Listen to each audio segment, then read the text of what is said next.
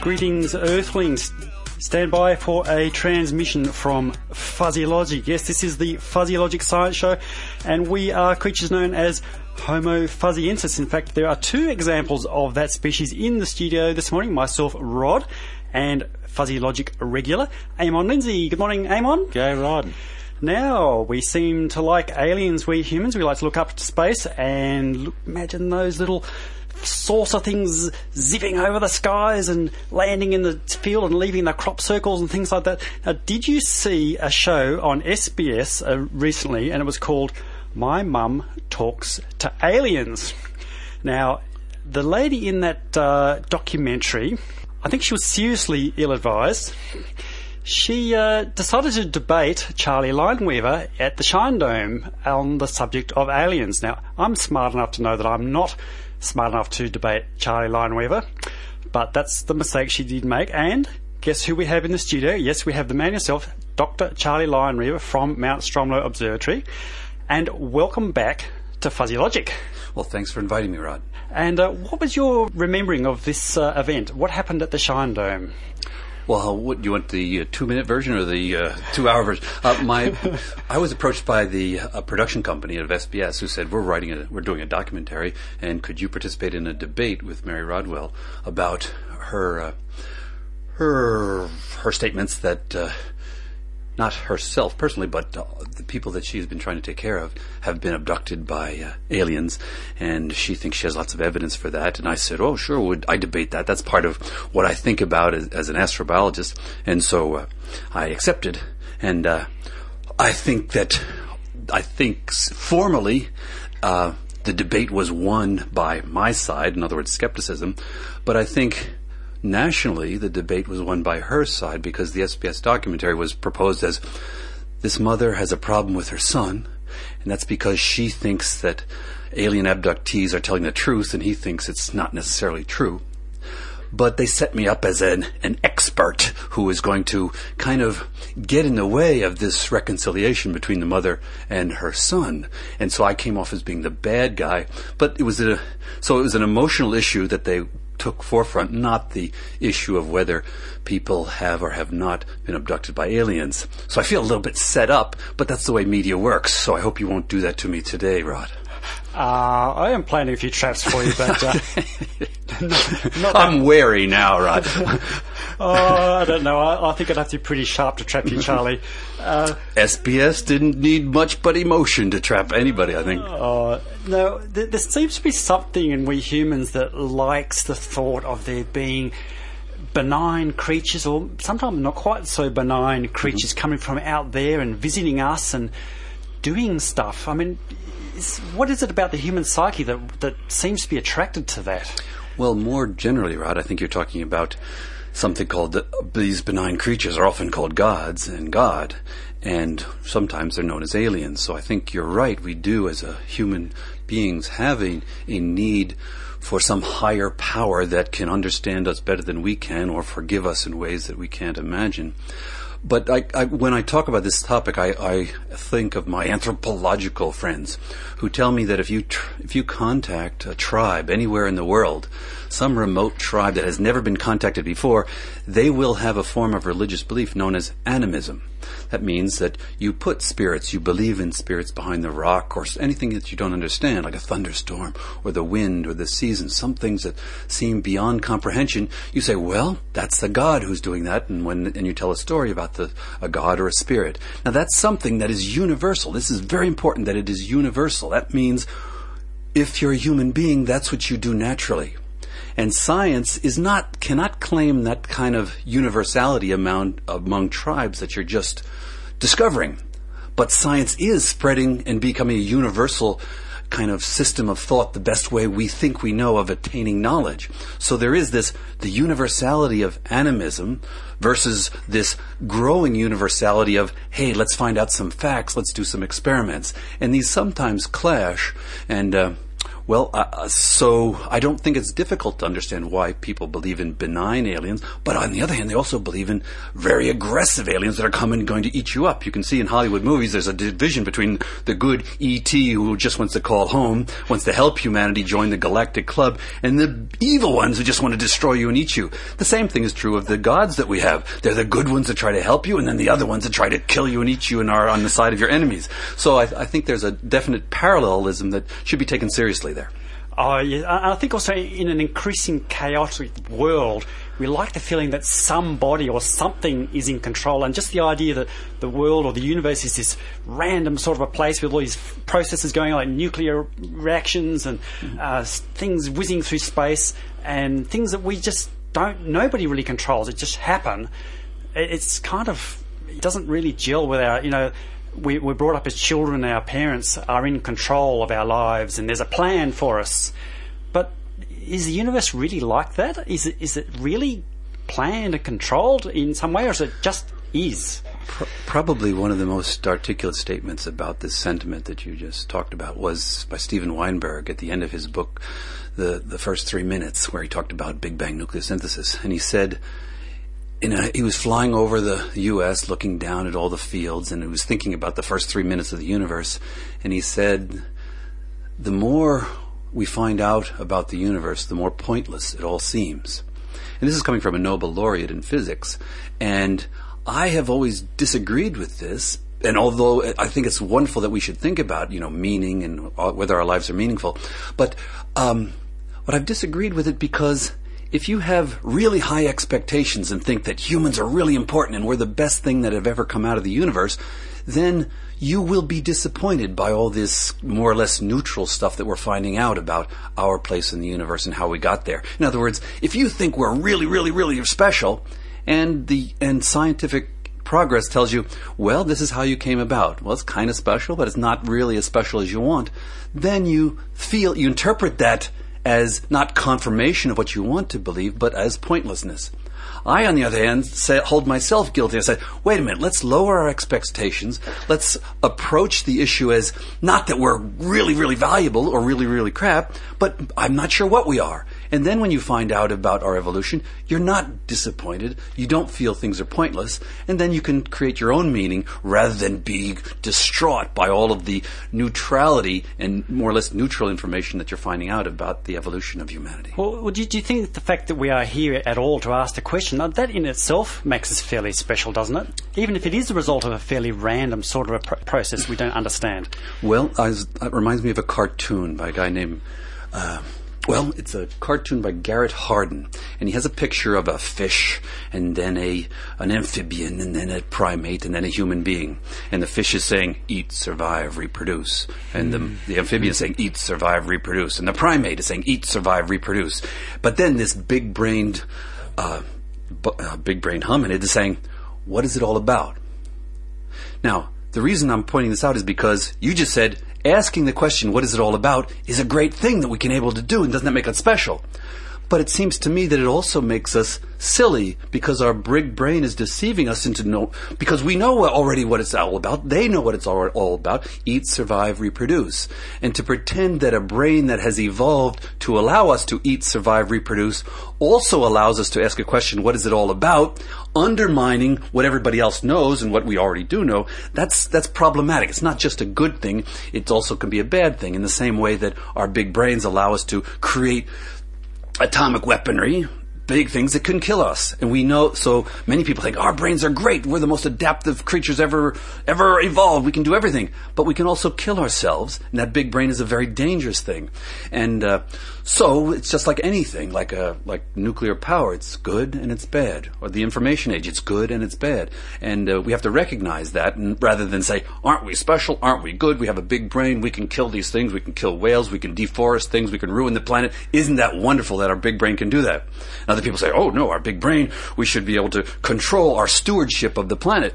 But it puts us in a godlike position that I don't think that we necessarily deserve, and it appeals to people's vanity, and I guess that troubles me. What I find interesting is not so much whether we ask good or bad questions, but the fact that we can ask a question, that we have an intelligence of some sort. Right. Oh, no, intelligence, I think, might be a good thing, but there's a lot of creatures out there who you wouldn't call intelligent. A big tree, for example, is a big Sydney fig tree, or a big beautiful eucalyptus tree behind my house. And I wouldn't call doesn't have the central nervous system that animals have found useful for their survival, but it does have communication, it's sensitive, and it's definitely alive. And to say that our adaptation to survival is better than its, I think it is something that I'm very uncomfortable with. I think all living creatures are unique, we are unique, but so are all other living creatures. Ah, yes. Actually, now I want to talk to you later about the nature of intelligence and whether we see it as inevitable or not. But I want to bring us right back to Earth for a moment, because a couple of weeks ago you were kind enough to answer and ask Fuzzy column for us.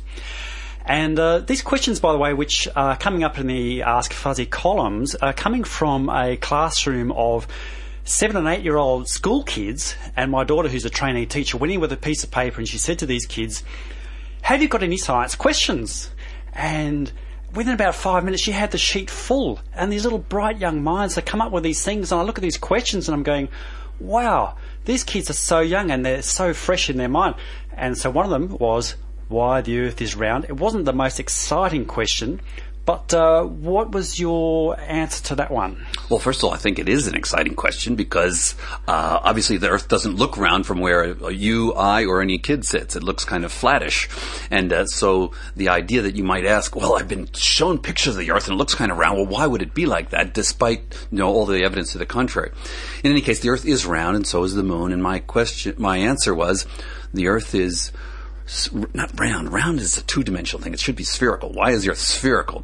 So why is the Earth spherical? Well, the kid's been sent out of the room as a result. So why is the Earth round? We'll just use round as a symbol for spherical. So the Earth is spherical for the same reason the Moon is, and the Sun is, and Jupiter is, and Saturn is. So it's not the only thing around that's spherical. So what is it about all these bodies that has, what's the common feature that they have? And the short answer is self-gravity. That means there's enough stuff there to create a gravitational field that's strong enough to undo the strength of the molecular forces and atomic forces that usually hold things together in very weird ways. For example, I'm looking at your hair and eyebrows and nose right now. They are very weird shapes sticking all over the place, and I can tell that gravity hasn't played much of a role in forming them. But if I took your nose and made it so it had a radius of about 300 kilometers, I did a calculation that shows that the self-gravity of your nose would then keep it from being like a nose shape and would be more round. And that's true of any type of material in the universe as long as its density is about the density of water or the density of the Earth. The thought of an astronomical body in the shape of my nose is very appealing. Well, it won't be because it depends on how big. If you had it only 100 kilometers in radius, then it would kind of look like a nose. But you get to 300, we know that would start to have enough self-gravity to pull it into a sphere. Now, a couple of factors in this question which I wanted to ask you about in addition to just the size of the body. What about the material that it's made from? Mm-hmm. Yeah, that's important in a little bit of a way, in the following way. For example, if you have a body that's made out of water, it doesn't have to be 300 kilometers radius to make it a sphere. You can have a sphere. It would you've seen maybe bubbles of water or escaped drops of urine in the space station and they will be round, and they'll be round because of surface tension. That's not really the same thing, but it acts in the same way.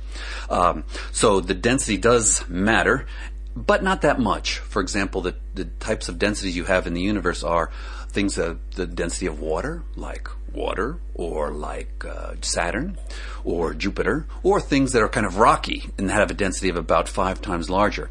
All these objects, when they get to be about a size of 200-300 kilometers radius, they turn into spheres, almost independent of how strong the material is or what the density is. Now, what about the age of the thing? So, does it matter how old it is? In some sense, yes, because the solar system used to be hot, and things in it used to be hotter.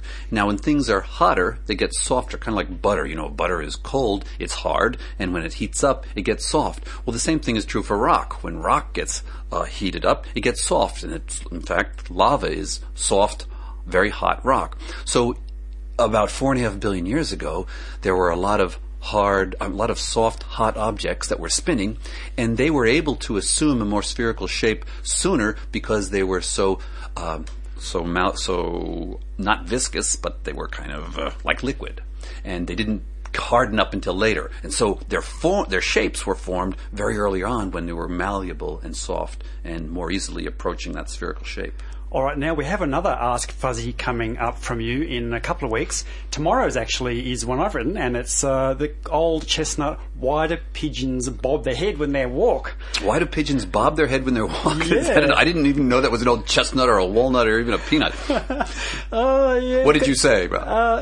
Basically, it's to do with holding their visual field still for a moment. So their body moves forward, their head lags a moment, then their head shoots forward, so it's a thrust. Kind of like a ballet dancer spinning and looking in one position, then quickly changing and then looking in the same position again. Yeah, that's it, exactly, yeah. Okay, and, that makes actually, sense. And I didn't write it in the column because I can't get too frivolous with my Canberra Times columns, but I was reminded of the old person versus the young person, because in the young person, the body shoots forward and then the head catches up. And in the old person, the head shoots forward and then the body catches up. So when you're reading the column in the Times 2 supplement tomorrow, remember that one. All right.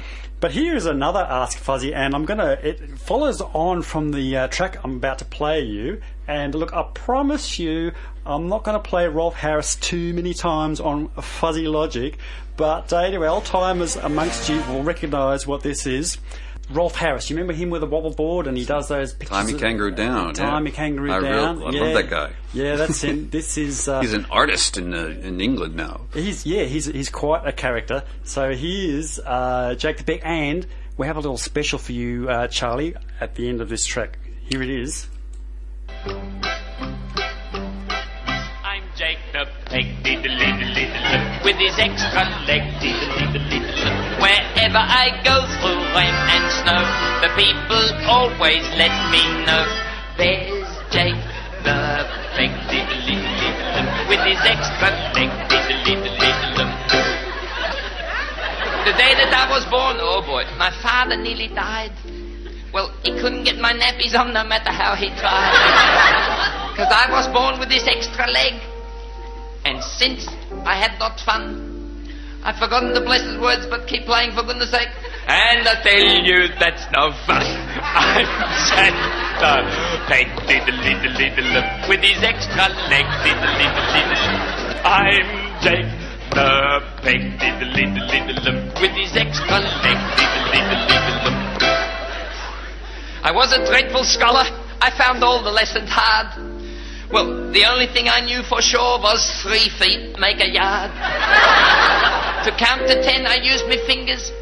And if I needed more, by getting my shoes and socks off, I could count to 24. Hold it, fellas. 1, 2, 3, 4, 5, 6, 7, 8, 9, 10, 11, 12, 13, 14, 15, 16, 17, 18, 19, 20, 21, 22, 23, 24, 25. Count to 25. I'm Jake the Beck, diddle-diddle, with his extra leg. Whatever I did, they said was false. They said, quick march, I did a quick waltz. And then they shouted at me, put your best foot forward. But which foot? I said, it's very fine for you. You only got a choice of 2. But me, I'm Jake the Beck, with his extra leg. Dr. Charlie Lineweaver, Mount Stromlo Observatory, ANU. I'm Charlie Lineweaver, and you're listening to Community Radio 2XX. But how are we doing that? Our signal is speeding across the ether at the speed of light. Only there is no ether. And the sound is rattling round your ears, buzzing through your neurons. You're a vast assembly of protons, atoms, quarks, quantum weirdness. That's what you are. The universe is a strange place. Stranger than you imagine. Stranger than you can imagine. I'm Charlie Lineweaver, and I recommend you tune in to Fuzzy Logic on Sundays at 11:30 a.m. on 2XX. And indeed, that is where you are today, listening to Fuzzy Logic on Community Radio 2XX. My name is Rod, and special guest today, Dr. Charlie Lineweaver from Mount Stromlo Observatory, and Eamon Lindsay, a Fuzzy Logic regular. Now, thanks for recording that. I do enjoy playing that promo on air, Charlie. And I hope you liked what Tom did with the effects. Yes, sound effects are always good. And I remember the look on your face as I got you to read that out, because it says, or you say there, the signal is travelling through the ether. Mm-hmm. And I don't think you realised I was about to say, but there is no ether. Okay, now, but the reason I played old Rolf Harris a moment ago was another one of the questions that came from that room full of school kids. And the child asks, why do we have 2 legs and not 3? I think this is a really deep and really interesting question. What's your feeling about this one, Charlie? Well, whenever my approach to these questions is the following. You notice when the child asks, why is the Earth round? What's important to see, okay, what else is around? And I pointed out that the moon, the sun, the Jupiter, there are lots of other things that are around. So let's generalize this question to, why don't birds have 3 legs? Or why don't dogs have 3 legs? And you look around and see how many legs things do have. And it's always important to understand how things got the way they are today. And by looking at our skeleton and the skeleton of a cow, a dog, a frog, a chipmunk, you can see that there are certain features in common. There's a vertebral column, and there are 4 limbs. 2 of our limbs we call hands, and 2 we call legs. A dog has 4 legs. A bird has 2 legs, and it has 2 front legs, which it uses for wings. We have 2 front legs, and we call them hands. So you can see that all of these creatures have evolved from a common ancestor, which is called a tetrapod, a 4-footed thing. And in fact, we know that about 20 million years ago, we also were not 2-legged. Matter of fact, we started walking on 2 feet about 3, maybe 4, maybe 5 million years ago. Chimps, for example, and other great apes are called knuckle walkers. They're not fully bipedal. They walk on 2 legs, but they also walk on their knuckles. And if you look at other primates and other monkeys, they are more quadrupedal. They walk more on 4 legs, but sometimes on 2. Now, if you go back earlier in our ancestry, you can see that all of our ancestors were 4-legged.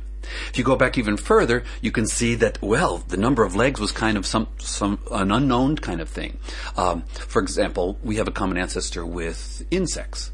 Now, insects have 6 legs and spiders have 8 legs, but you notice the numbers 6, 8, 4, they're all even numbers. And the reason they're even is because the common ancestor of all these critters had bilateral symmetry. If you hold up your left hand, hold up your right hand, hold up your left foot, hold up your right foot. We are bilaterally symmetric. One eye over here, one eye over here.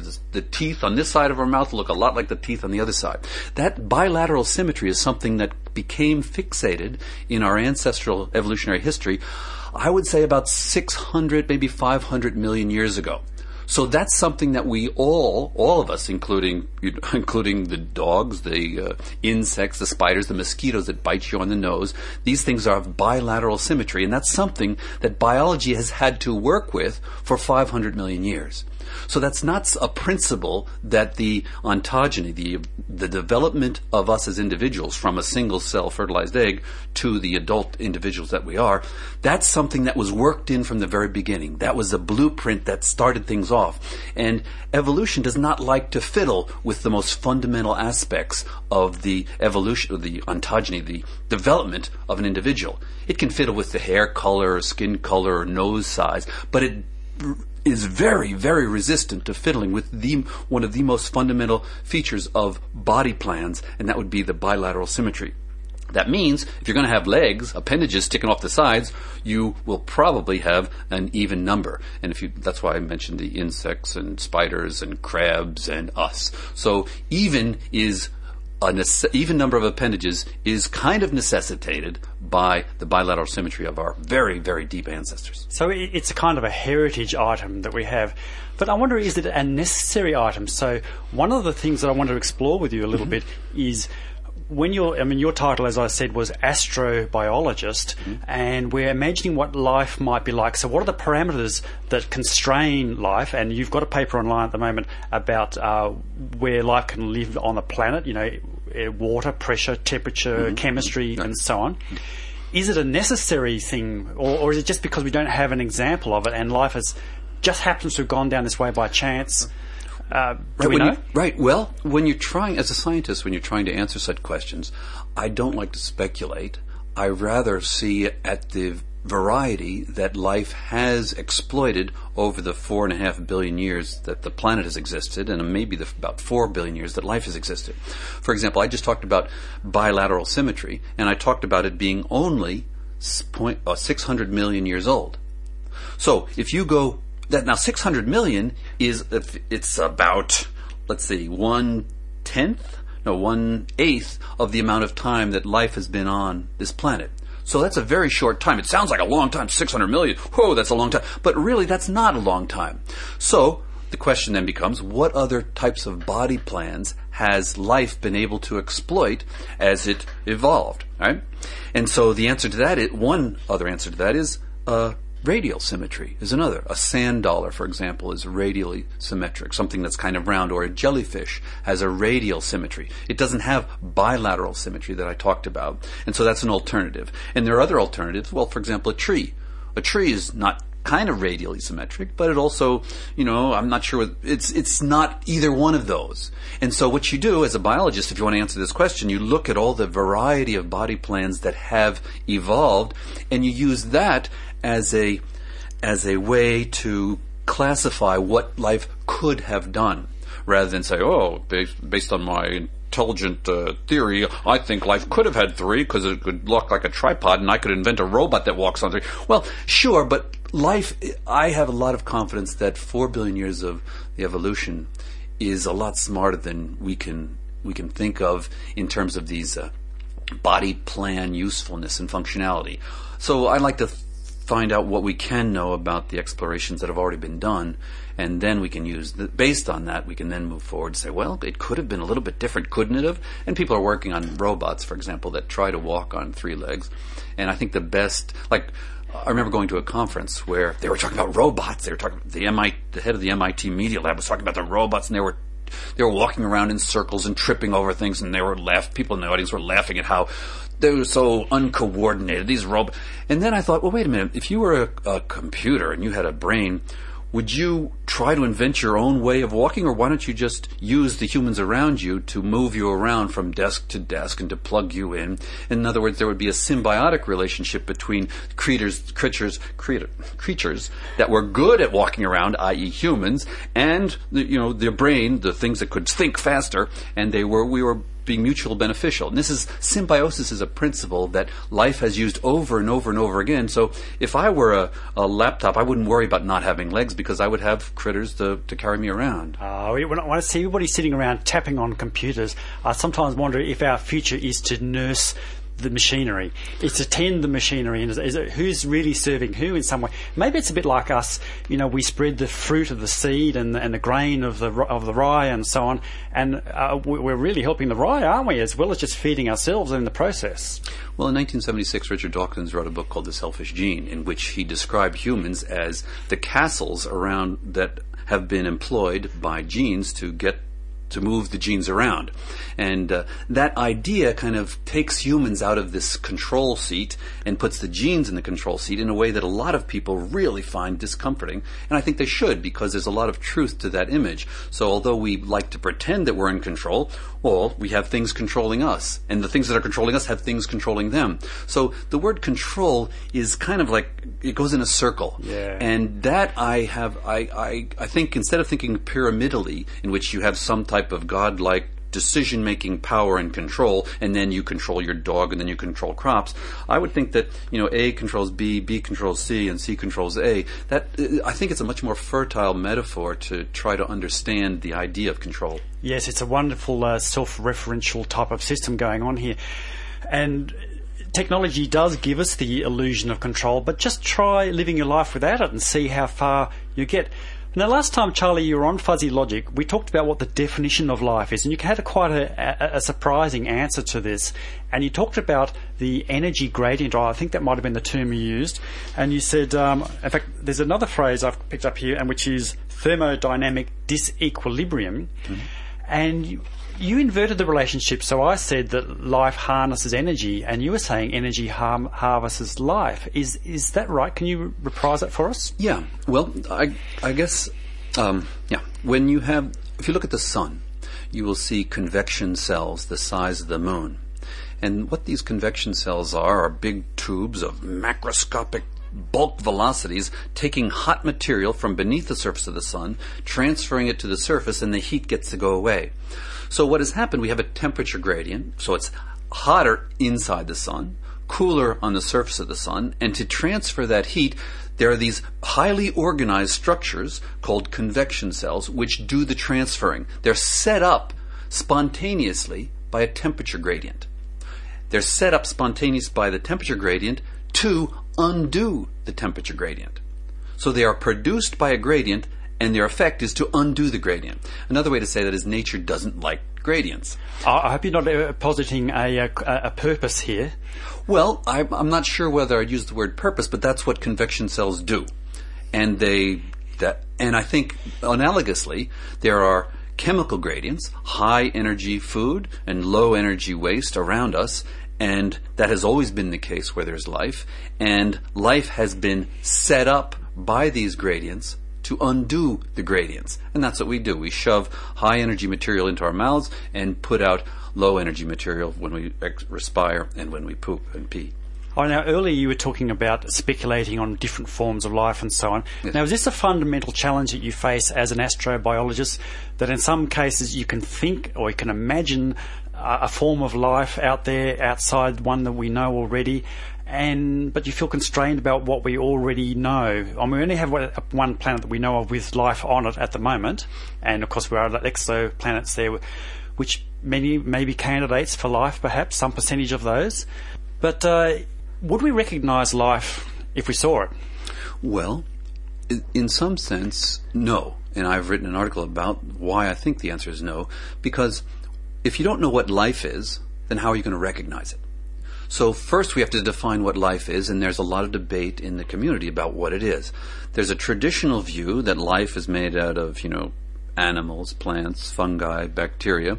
There's a lot of debate about whether viruses are life forms or not. There's a lot of debate about whether prions are life forms or not. There's a lot of debate about whether computers are life forms or not. Some people think fire and crystal could be considered life forms. Now, when as a physicist you look at all these debate and you say, okay, can I come up with a boundary, a classification of things that makes a little bit more sense? And physicists have no problem with this, and so they say, there's a class of things called far from equilibrium dissipative systems. Now, the one problem with that is that includes hurricanes and convection cells and the red spot on Jupiter, and it might even include stars and galaxies. So here we have this classification of far from equilibrium dissipative systems. It's a big box, but the traditional life forms are only a small part of that box. And these are the small part that has DNA inside of it. You and I have DNA, bacteria have DNA, viruses are DNA and RNA.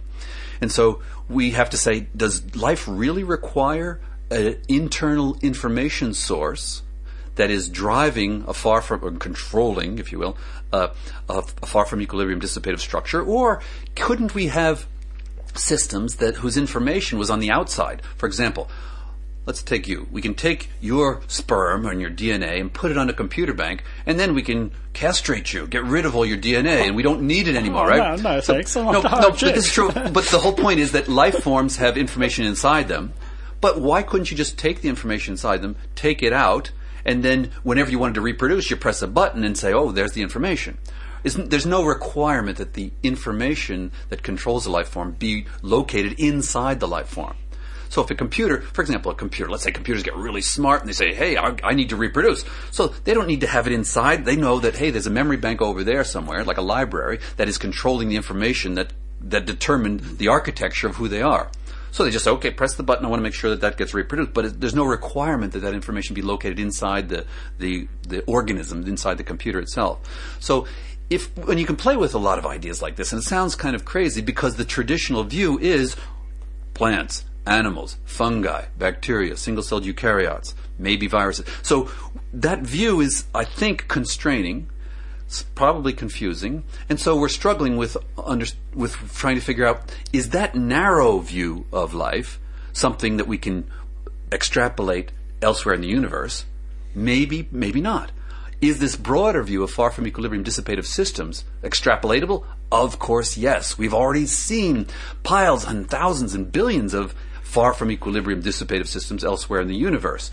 We're reluctant to call them life because they don't have intelligence, but neither does a tree or the E. coli in my colon.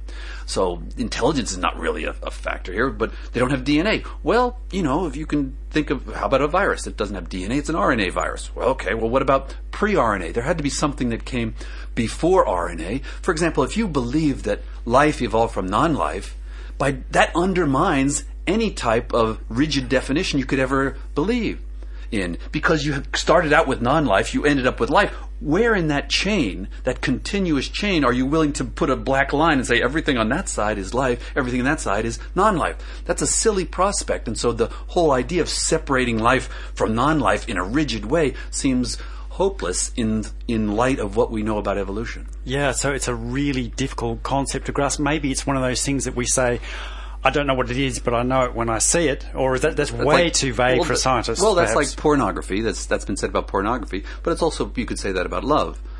Yeah. Hey, look, I think we might take a quick break to catch your brains up, or let your brains catch up with your ears. You are listening to the Fuzzy Logic Science Show. My name is Rod, and our special guest today is Dr. Charlie Lineweaver from Mount Stromlo Observatory, and we are talking about life, aliens, and all sorts of weird stuff like that. And here's something you asked for last time we were on air with you, Charlie. Moby and We Are All Made of Stars.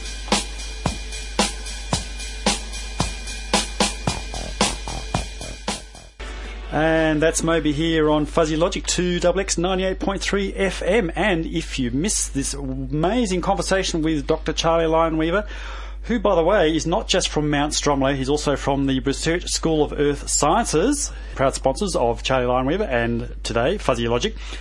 We're talking about aliens, so I'm wondering, is intelligence an inevitable outcome of a suitably rich environment for life?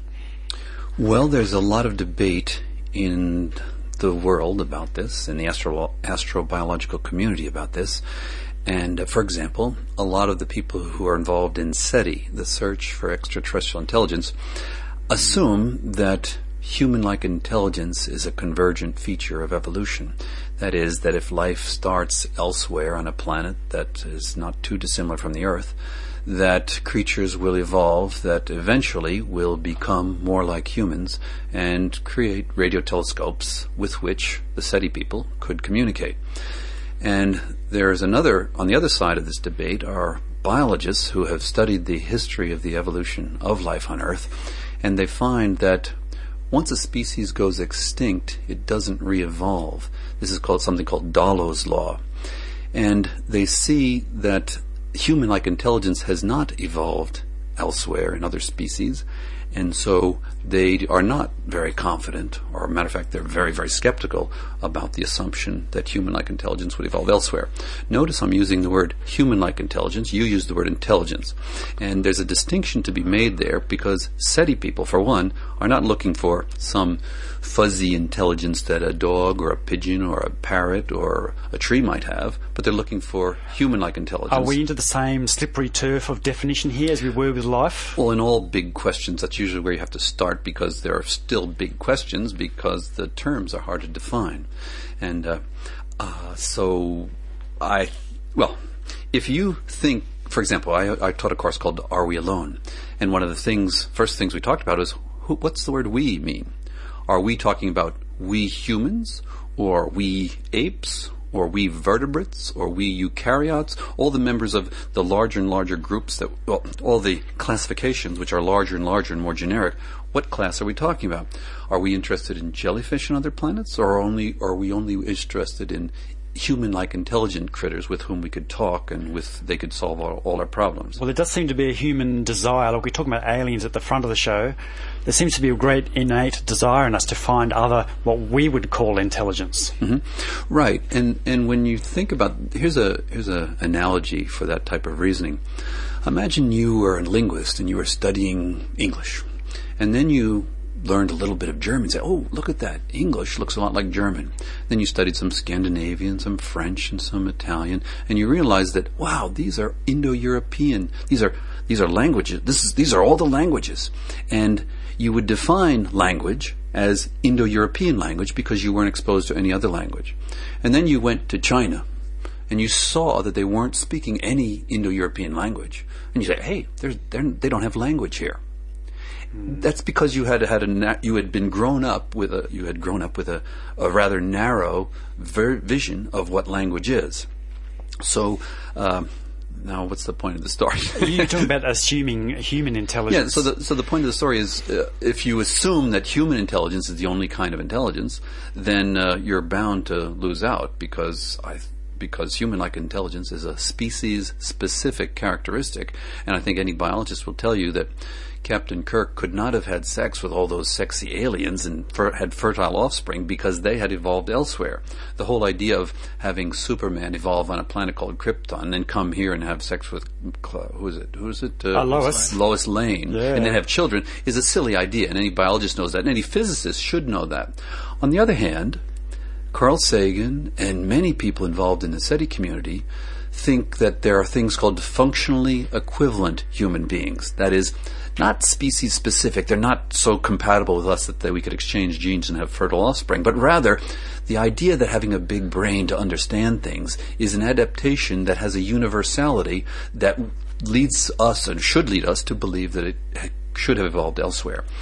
Now, I think that there is evidence on Earth that shows why Carl Sagan is wrong. I should say that I admire Carl Sagan. He got me into the business of cosmology. I read his book, The Cosmic Connection, for example. I thought it was incredible. His vision of having a mentality that overcomes the tribalism that you're born into is incredible. On the other hand, I think he was a brain worshiper. And so on this planet, we've had many independent examples of the evolution of macroscopic species. And these independent, you said at the early part of the show, we only have one example of life.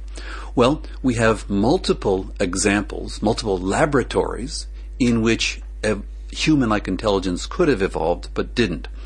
We know, for example, that our brain tripled in size in about 3 million years, from about 3 million years ago to about today. So 3 million years is the time scale in which a non-human brain, our ancestors, turned into what we are so proud of today, a human brain, tripling in size. So 3 million years is a time scale, and you can ask the question, how, now in these laboratories, these separate laboratories called Australia, New Zealand, South America, India, Madagascar, all of these very large continental bodies that were separated from each other by continental drift, they evolved and evolved and evolved and evolved. For example, Australia, the continent we're sitting on now. You and I did not evolve on this continent. The Aborigines did not evolve on this continent. Humans evolved in Africa. And they came here about 50,000 years ago. We came here about 50,000 years ago. So the question, and that means for about 100 million years, critters were evolving on this continent. And you might say, well, if there is an intelligence niche, if there is a space for where human-like intelligence is recognized by nature as being a useful characteristic, why wouldn't the kangaroos or the koalas evolve? Wouldn't a smarter kangaroo be more adapted than a stupid kangaroo? If that were the case, you'd have selection pressure to get bigger and bigger brain kangaroos, and then 50,000 years ago when we came to Australia, we would find big brain kangaroos who could beat us at the game that we call our own now. So there's something about the selective pressure in Africa, in that particular location, that gave advantage to intelligence. I wouldn't put it that way. I would put it, there's something about the selective pressure in every single continent which leads to the unique species that evolved there. That's how I would put it. Okay. Now, you used the word evolution in your discussion a moment ago, and so is evolution something we can take as universal? I mean, what I'm looking for is, there are things we know about the way life is set up to work on the examples we know, but what can we extrapolate? There must be some things that we can extrapolate forward. So we've talked about the use of energy, or energy using life, as however you want to put that. Is evolution something you think would be universal no matter where you found life? Well, again, we'd have to define evolution. There's something called Darwinian evolution, in which there was a debate about 150 years ago between, I guess, Darwin and Lamarck. And the English-speaking world thinks that Darwin won that debate hands down. But as we find out more and more about the evolution of bacteria, for example, we're finding that it looks suspiciously like bacteria and other creatures can change the genome and change the epigenome that they pass on to their offspring, such that there is something that resembles Lamarckian evolution, something that resembles acquired characteristics that can be passed on. It's not to say that Darwin was wrong. Darwin was overwhelmingly right, but there are aspects of evolution which are remarkably Lamarckian. And now we can talk about, for example, again, Richard Dawkins talked about memes and ideas and how they are kind of like evolutionary things that evolve with time, and they're contained in books and the words that we're speaking right now. And you can use the Darwinian evolution to apply to them, and it's kind of strange, but it seems to work. And so there is a pretty broad support for the idea that the concept of evolution is, well, I don't want to use universal, but at least terrestrial. And I think that if you get self-reproducing molecules, that the ideas of Darwinian evolution would apply to them. And that's probably one of the more robust statements we can make about life elsewhere, because I think we even define life as something that evolves in a Darwinian fashion. So you need some underlying mechanism that is able to sustain itself for whatever, and then vary a little bit, and then some pressure to allow the unsuccessful variations to be trimmed and the successful ones to proceed, and by successive incremental mistakes in the copying that you end up with something that was more, inverted commas, advanced. Or I can tell you wouldn't object to the word advanced there, but I would definitely I don't believe in the word advanced. It has no meaning, but if you're an advanced person, I'll be a primitive person. No, I'm not actually. And in fact, Darwin himself said that there is no inevitable end goal to the evolution, that it's just whatever happens to work in that environment. So, again, we have to disentangle our human desire to say that we are special in some way. In fact, you were talking earlier about examples of language, and you said, we assume that maybe if we went to China and we trying to understand Chinese, we say they don't have a language. Well, I've just been reading a book, and in different cultures around the world, they don't have base 10. Some have got base 2, and there's base 20, and there's all sorts of variations on that. And another one was, at what time does the new day start? So there was this dialogue I was listening to the other day, and in some cultures, the day starts at 5 a.m. Mm-hmm. Not midnight like we do in Australia or in Western countries. Mm-hmm. So let's just go back to intelligence a little bit. Would you say that memory, for example, what are the facets of, given that we have the slippery term intelligence, can we say anything about what an intelligence would be? Is memory an essential part of that, or the ability to posit and solve problems in an unfamiliar environment? Are they necessarily parts of intelligence? Well, I think the first thing you need to remind yourself of, and I remind myself of a lot, and that is, whatever intelligence is, it has evolved. And when you have evolved to keep the owner alive. That's the main purpose, just like the purpose of a lung or a heart or a liver or your muscle or your eyelashes. All of the things that you are and you have, the organs, have evolved to keep you alive and kept your ancestors alive, and that's why you're here today. So no matter what you want to say about intelligence, you have to put it in that category. That's the first thing. And then you have to say, well, usually the term intelligence is referred to as central nervous system. And that is what animals have, because we move. We move around the environment. We have to go find our food. And to do that, we need to quickly react to, oh, there's a hole, there's a door, wait, there's a tree, oh, there's a lion. And we have to watch out for these things. And so we need some type of central nervous system that can process information on the fly to quickly get us to go somewhere else. If you're a tree, you don't do that. You are locked to the ground.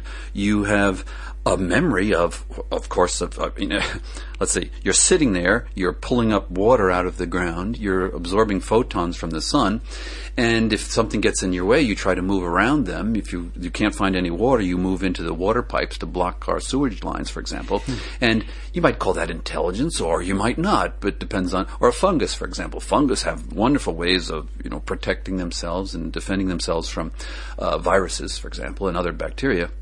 So whatever feature you're talking about a living thing, it has evolved. Our particular type of adaptation as animals is to have a central nervous system. And you're asking me this question because you want to say, how special are we to have this central nervous system? And I want to tell you, there are many, many other ways to adapt to the world than have a central nervous system. And then you want to say, well, what makes ours special? And I say, well, there are many, many ways to adapt to the universe and stay alive. We have a particular way, other creatures have another way that does not involve central nervous system at all. So, in some sense, I guess I think to continually ask ourselves, what makes us unique? Why are we unique? It's kind of like, here's the thought process. We are unique, we are good, we are special. Now let's find out how we got that way. And I think it's the wrong way of putting the cart in front of the horse. I think we have to find out what are we, and how did we get that way? But not necessarily, we are special, we are good, we're the best thing that ever happened to the earth. Why? Or what was the special features of our evolution that made us so good? That, I think, is the thing that's wrong with a lot of the questions being asked about how special humans are. Okay, now one of your recent publications was talking about the NASA notion of follow the water. Can you just take us through that? Right. Well, all traditional life forms that we know about on planet Earth require liquid water during some time of their lifespan. There are a lot of things that can live through a drought and dry up, but when water comes, they burst into life, and they need that in order to reproduce. So liquid water seems to be a universal feature, terrestrially universal feature of all traditional life, not the far from equilibrium dissipative systems that I talked about earlier. They don't need water. They just need a gradient of some kind. But I'm talking about traditional life needs liquid water at some time during its life cycle. So if that's the case, and we're interested in that type of life, then what we need to do is follow the water. Where in the universe can we find liquid water? And I grew up being taught that anywhere that there's liquid water, life will have found a way to evolve to use it, to live in that environment. And our paper that we published about, 6 months ago, was quantifying the places on Earth where there's liquid water that life was not able to inhabit. And these are, for example, when you get water above 122 degrees Celsius, actually, it boils in this studio. But if you get it under high pressure, you can have liquid water at 122. You can have liquid water at 200 degrees Celsius, 300, even up to 350, if you have enough pressure. So there are places under the earth where there is water, liquid water, at high pressure. Hydrothermal vents is one example, for example. And so some places are so hot that you cannot have life. Traditional life seems to have a limit of 122 degrees Celsius. At least that's the current limit. I have some colleagues who think they have some evidence for life existing in hydrothermal vents at about 250 degrees Celsius. That's almost twice as high. That is twice as high as the current limit. But somewhere around there, you can get too hot, and the water above that temperature is unable to be a habitat for life. Is it because it's affecting the chemical processes inside the life, is it? Well, when you're a life form, you're made out of molecules. Molecules, when they get heated too high, they go and they break apart. Right. They dissociate. And so when you have a thermal temperature that gives you enough kinetic energy to dissociate molecules, then you're dead. And what about other forms of life, such as, say, silicon-based rather than carbon-based? It doesn't have the same combinatorial, big difficult word there, as many combinations as you can make with silicon as you can with carbon. Am I right there? Well, I think you're right, but I don't think that's necessarily the right reason. So when I'm asked, well, couldn't you have silicon life as well as carbon life? And even before you get started on that question, the details, as you started to do, you could say, well, how much carbon is there in the universe and how much silicon is in their universe? Let's suppose that there is equal likelihood to make life based on carbon and based on silicon. If that were the case, Well, we know that there's about 10 or 15 times more carbon in the universe than there is silicon. Therefore, just a simple calculation tells you that there would be 10 or 15 times more carbon-based life forms than there would be silicon-based life forms. That might be the case. If it is the case, then it's no surprise that we're carbon-based. And we should go looking for carbon-based organisms. And silicon, we might find some silicon-based, but I doubt it for some chemical reasons. But based only on the abundance, they're not going to be that common. Well, speaking as a carbon-based life form, I'm very interested in this topic, of course. We're talking about forms of life that we typically call life. There are other limits too, parameters for in which life can exist. So pressure, temperature, chemistry. What do we know about those sort of habitats outside our planet? Well, I talked in some detail about the temperature ones, and I think those temperature ones are referring to molecules, and the molecules that we see on Earth are similar to the molecules that we'll see elsewhere. We know that by looking at the chemistry and the atomic spectra of stars, that the same elements are everywhere, that there are electrons and protons, and the universe is made out of the same elements that the Earth is made out of. So the Earth is not special in that sense. There's no secret ingredient of the material on Earth. So I talked about the temperature. How about energy? Now life, if you just have water and you don't have an energy source, you're not going to have life. Life has to have an energy source. Now, there's one concept that's important here, and I think we mentioned it the last time I was here, and there's a difference between energy and free energy. So to give you an example, if this room were filled with the plasma of 1 billion degrees, there would be a lot of energy here. But if the whole room, the whole universe were filled with this plasma, there would be energy everywhere, but we could not extract it. Now, take the same amount of energy, put it over there, put it on the right side of this room. The left side of the room, put nothing, no energy. And then what you can do, you can put a piston there. Whoop, the whole thing will do work. And so you can extract the energy. So the ability to extract energy relies on a gradient of energy. If you have equilibrium, you cannot extract. You're dead. Life depends on non-equilibrium. That's what we're exploiting when you had Weet Bix this morning, or toast. You took the sunlight, which is a non-equilibrium object, creating photons, putting them to Earth. That makes electrons pop up and create energy-rich material, which you can shove in your mouth and get that energy. But when you do that, you're extracting the free energy, and then you're creating more equilibrium. That's what life forms do. They're trying to make the universe more closer to equilibrium, in the same sense that a convection cell on the surface of the sun is trying to get rid of that temperature gradient between the inside and the outside. Life is doing that, we're doing that, and we rely on that for our survival, and any alien life will also rely on that. Now that reminds me that we also, last time you were on the show, we talked about entropy and the universe heading towards an eventual heat death, I think it might be the term. Mm-hmm.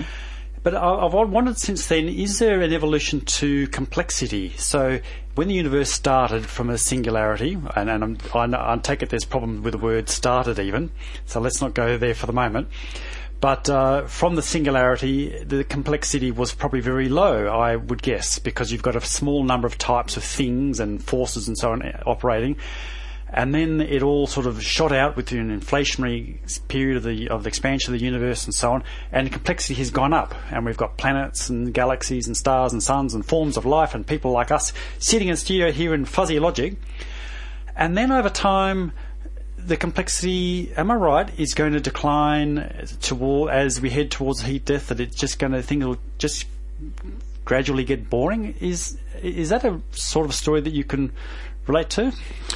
Yes and no. We had a conference that lasted 2.5 days of the world's experts trying to answer the question, is there a general principle towards increasing complexity in the universe? It was sponsored by the John Templeton Foundation. It was essentially a humble Christian billionaire who invested billions I'm not sure billions, but many dollars in trying to investigate questions at the interface between science and religion.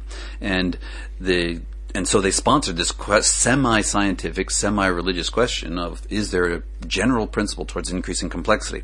And as a cosmologist, I approach this by saying the following. The difference between energy and free energy. Well, what the study of entropy does is quantify puts a measure on something called free energy. And that's what you need as a life form to live, to survive.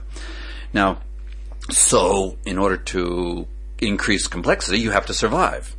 And any complex thing, all the complex things we have around us, a radio studio or a car or a watch or whatever, a tree, a dog, all of these things are life forms that require free energy. Now, the free energy we know is decreasing in the universe, right? So you can talk about things seem complex. That's because we've used up a lot of free energy to get where we are today. We will continue to get complex as long as we get a supply of free energy. But the tank of gasoline, the hydrogen inside the sun, is going to run out in 5 billion years. Other stars will run out of hydrogen in, let's say, 100 billion years or 200 billion years. Eventually, we will run out of free energy, and when that happens, you don't have enough. You can't survive, let alone get more complex. So I think the answer is no, there is not a general principle towards increasing complexity, particularly on a 100 billion to trillion year time scale. On the other hand, as long as we're getting this free lunch from the fusion inside the sun that's going on, turning hydrogen into helium, then we can continue doing things and evolving and turning the internet into a self-aware critter that will use us as, its energy source or something. But and that's more complex, and Google will get a better algorithm, so we don't have to troll through 20, answers to our queries. All right. Look, we're running to a close now. You have a talk that you're going to be doing on Thursday night. What's that? Well, there's a Korean astronaut, a female Korean astronaut, who's going to come to town, and I think the Korean embassy and the ambassador will be there, and a lot of VIPs from the Korean community in Canberra, and we're going to talk about planetary science and the International Space Station, and generally habitability in the universe and possibly alien life, and so that's what we're going to be doing. Okay, and we've got lots of astronomy-related things coming up on Fuzzy Logic, and we might be able to get one of your colleagues from Mount Stromo onto the program next week. We'll see. On Saturday, and a big hello to Anya from Transforming Perceptions, because we're going to be talking about mental health and psychotropic drugs and the whole practice of using pharmaceuticals to treat mental conditions, and I'm going to be a guest on that show. And we have Dr. Jeffrey Louis, who's a practicing neuropharmacologist, maybe. Yes, that will do. I'll go with that on the show, and he seems like a great bloke, so I'm looking forward to that, along with Fiona as well. And by the way, Dr. Jeffrey Louis is a fellow of the Royal Australian and New Zealand College of Psychiatrists, so he's a big deal here, and very pleased to get him on the radio. As I said earlier, we've got tomorrow's Ask Fuzzy is about why pigeons bob their head, and a bit of a sidetrack on the whole thing of curiosity-driven science, and how sometimes we just have to ask the questions and see where it leads us. And a couple of weeks after that, we're going to be doing a live broadcast from Tidbinbilla, from the space tracking station out there, the big radio telescope, so I'm really looking forward to that. And on top of that, I've been having conversation with David Reneke, who is a very popular science communicator and a very strong advocate of astronomy. And so that's all coming up on Fuzzy Logic. Lots more excitement, and really looking forward to that. So it's been a great pleasure to have you on Fuzzy Logic today, Dr. Charlie Lone River. Thank you very much to yourself and to the Research School of Earth Sciences and Mount Stromlo for coming on. Thank you very much. It's been a pleasure, Rod. And we look forward to lots more complexity, entropy, and explorations of life and intelligence and assorted other stuff here on Future Times on Community Radio 2XX 98.3 FM. My name is Rod, and I'm going to play some random piece of music off the computer here. It's called Trick Me by whoever, I don't know. I don't care. See you later.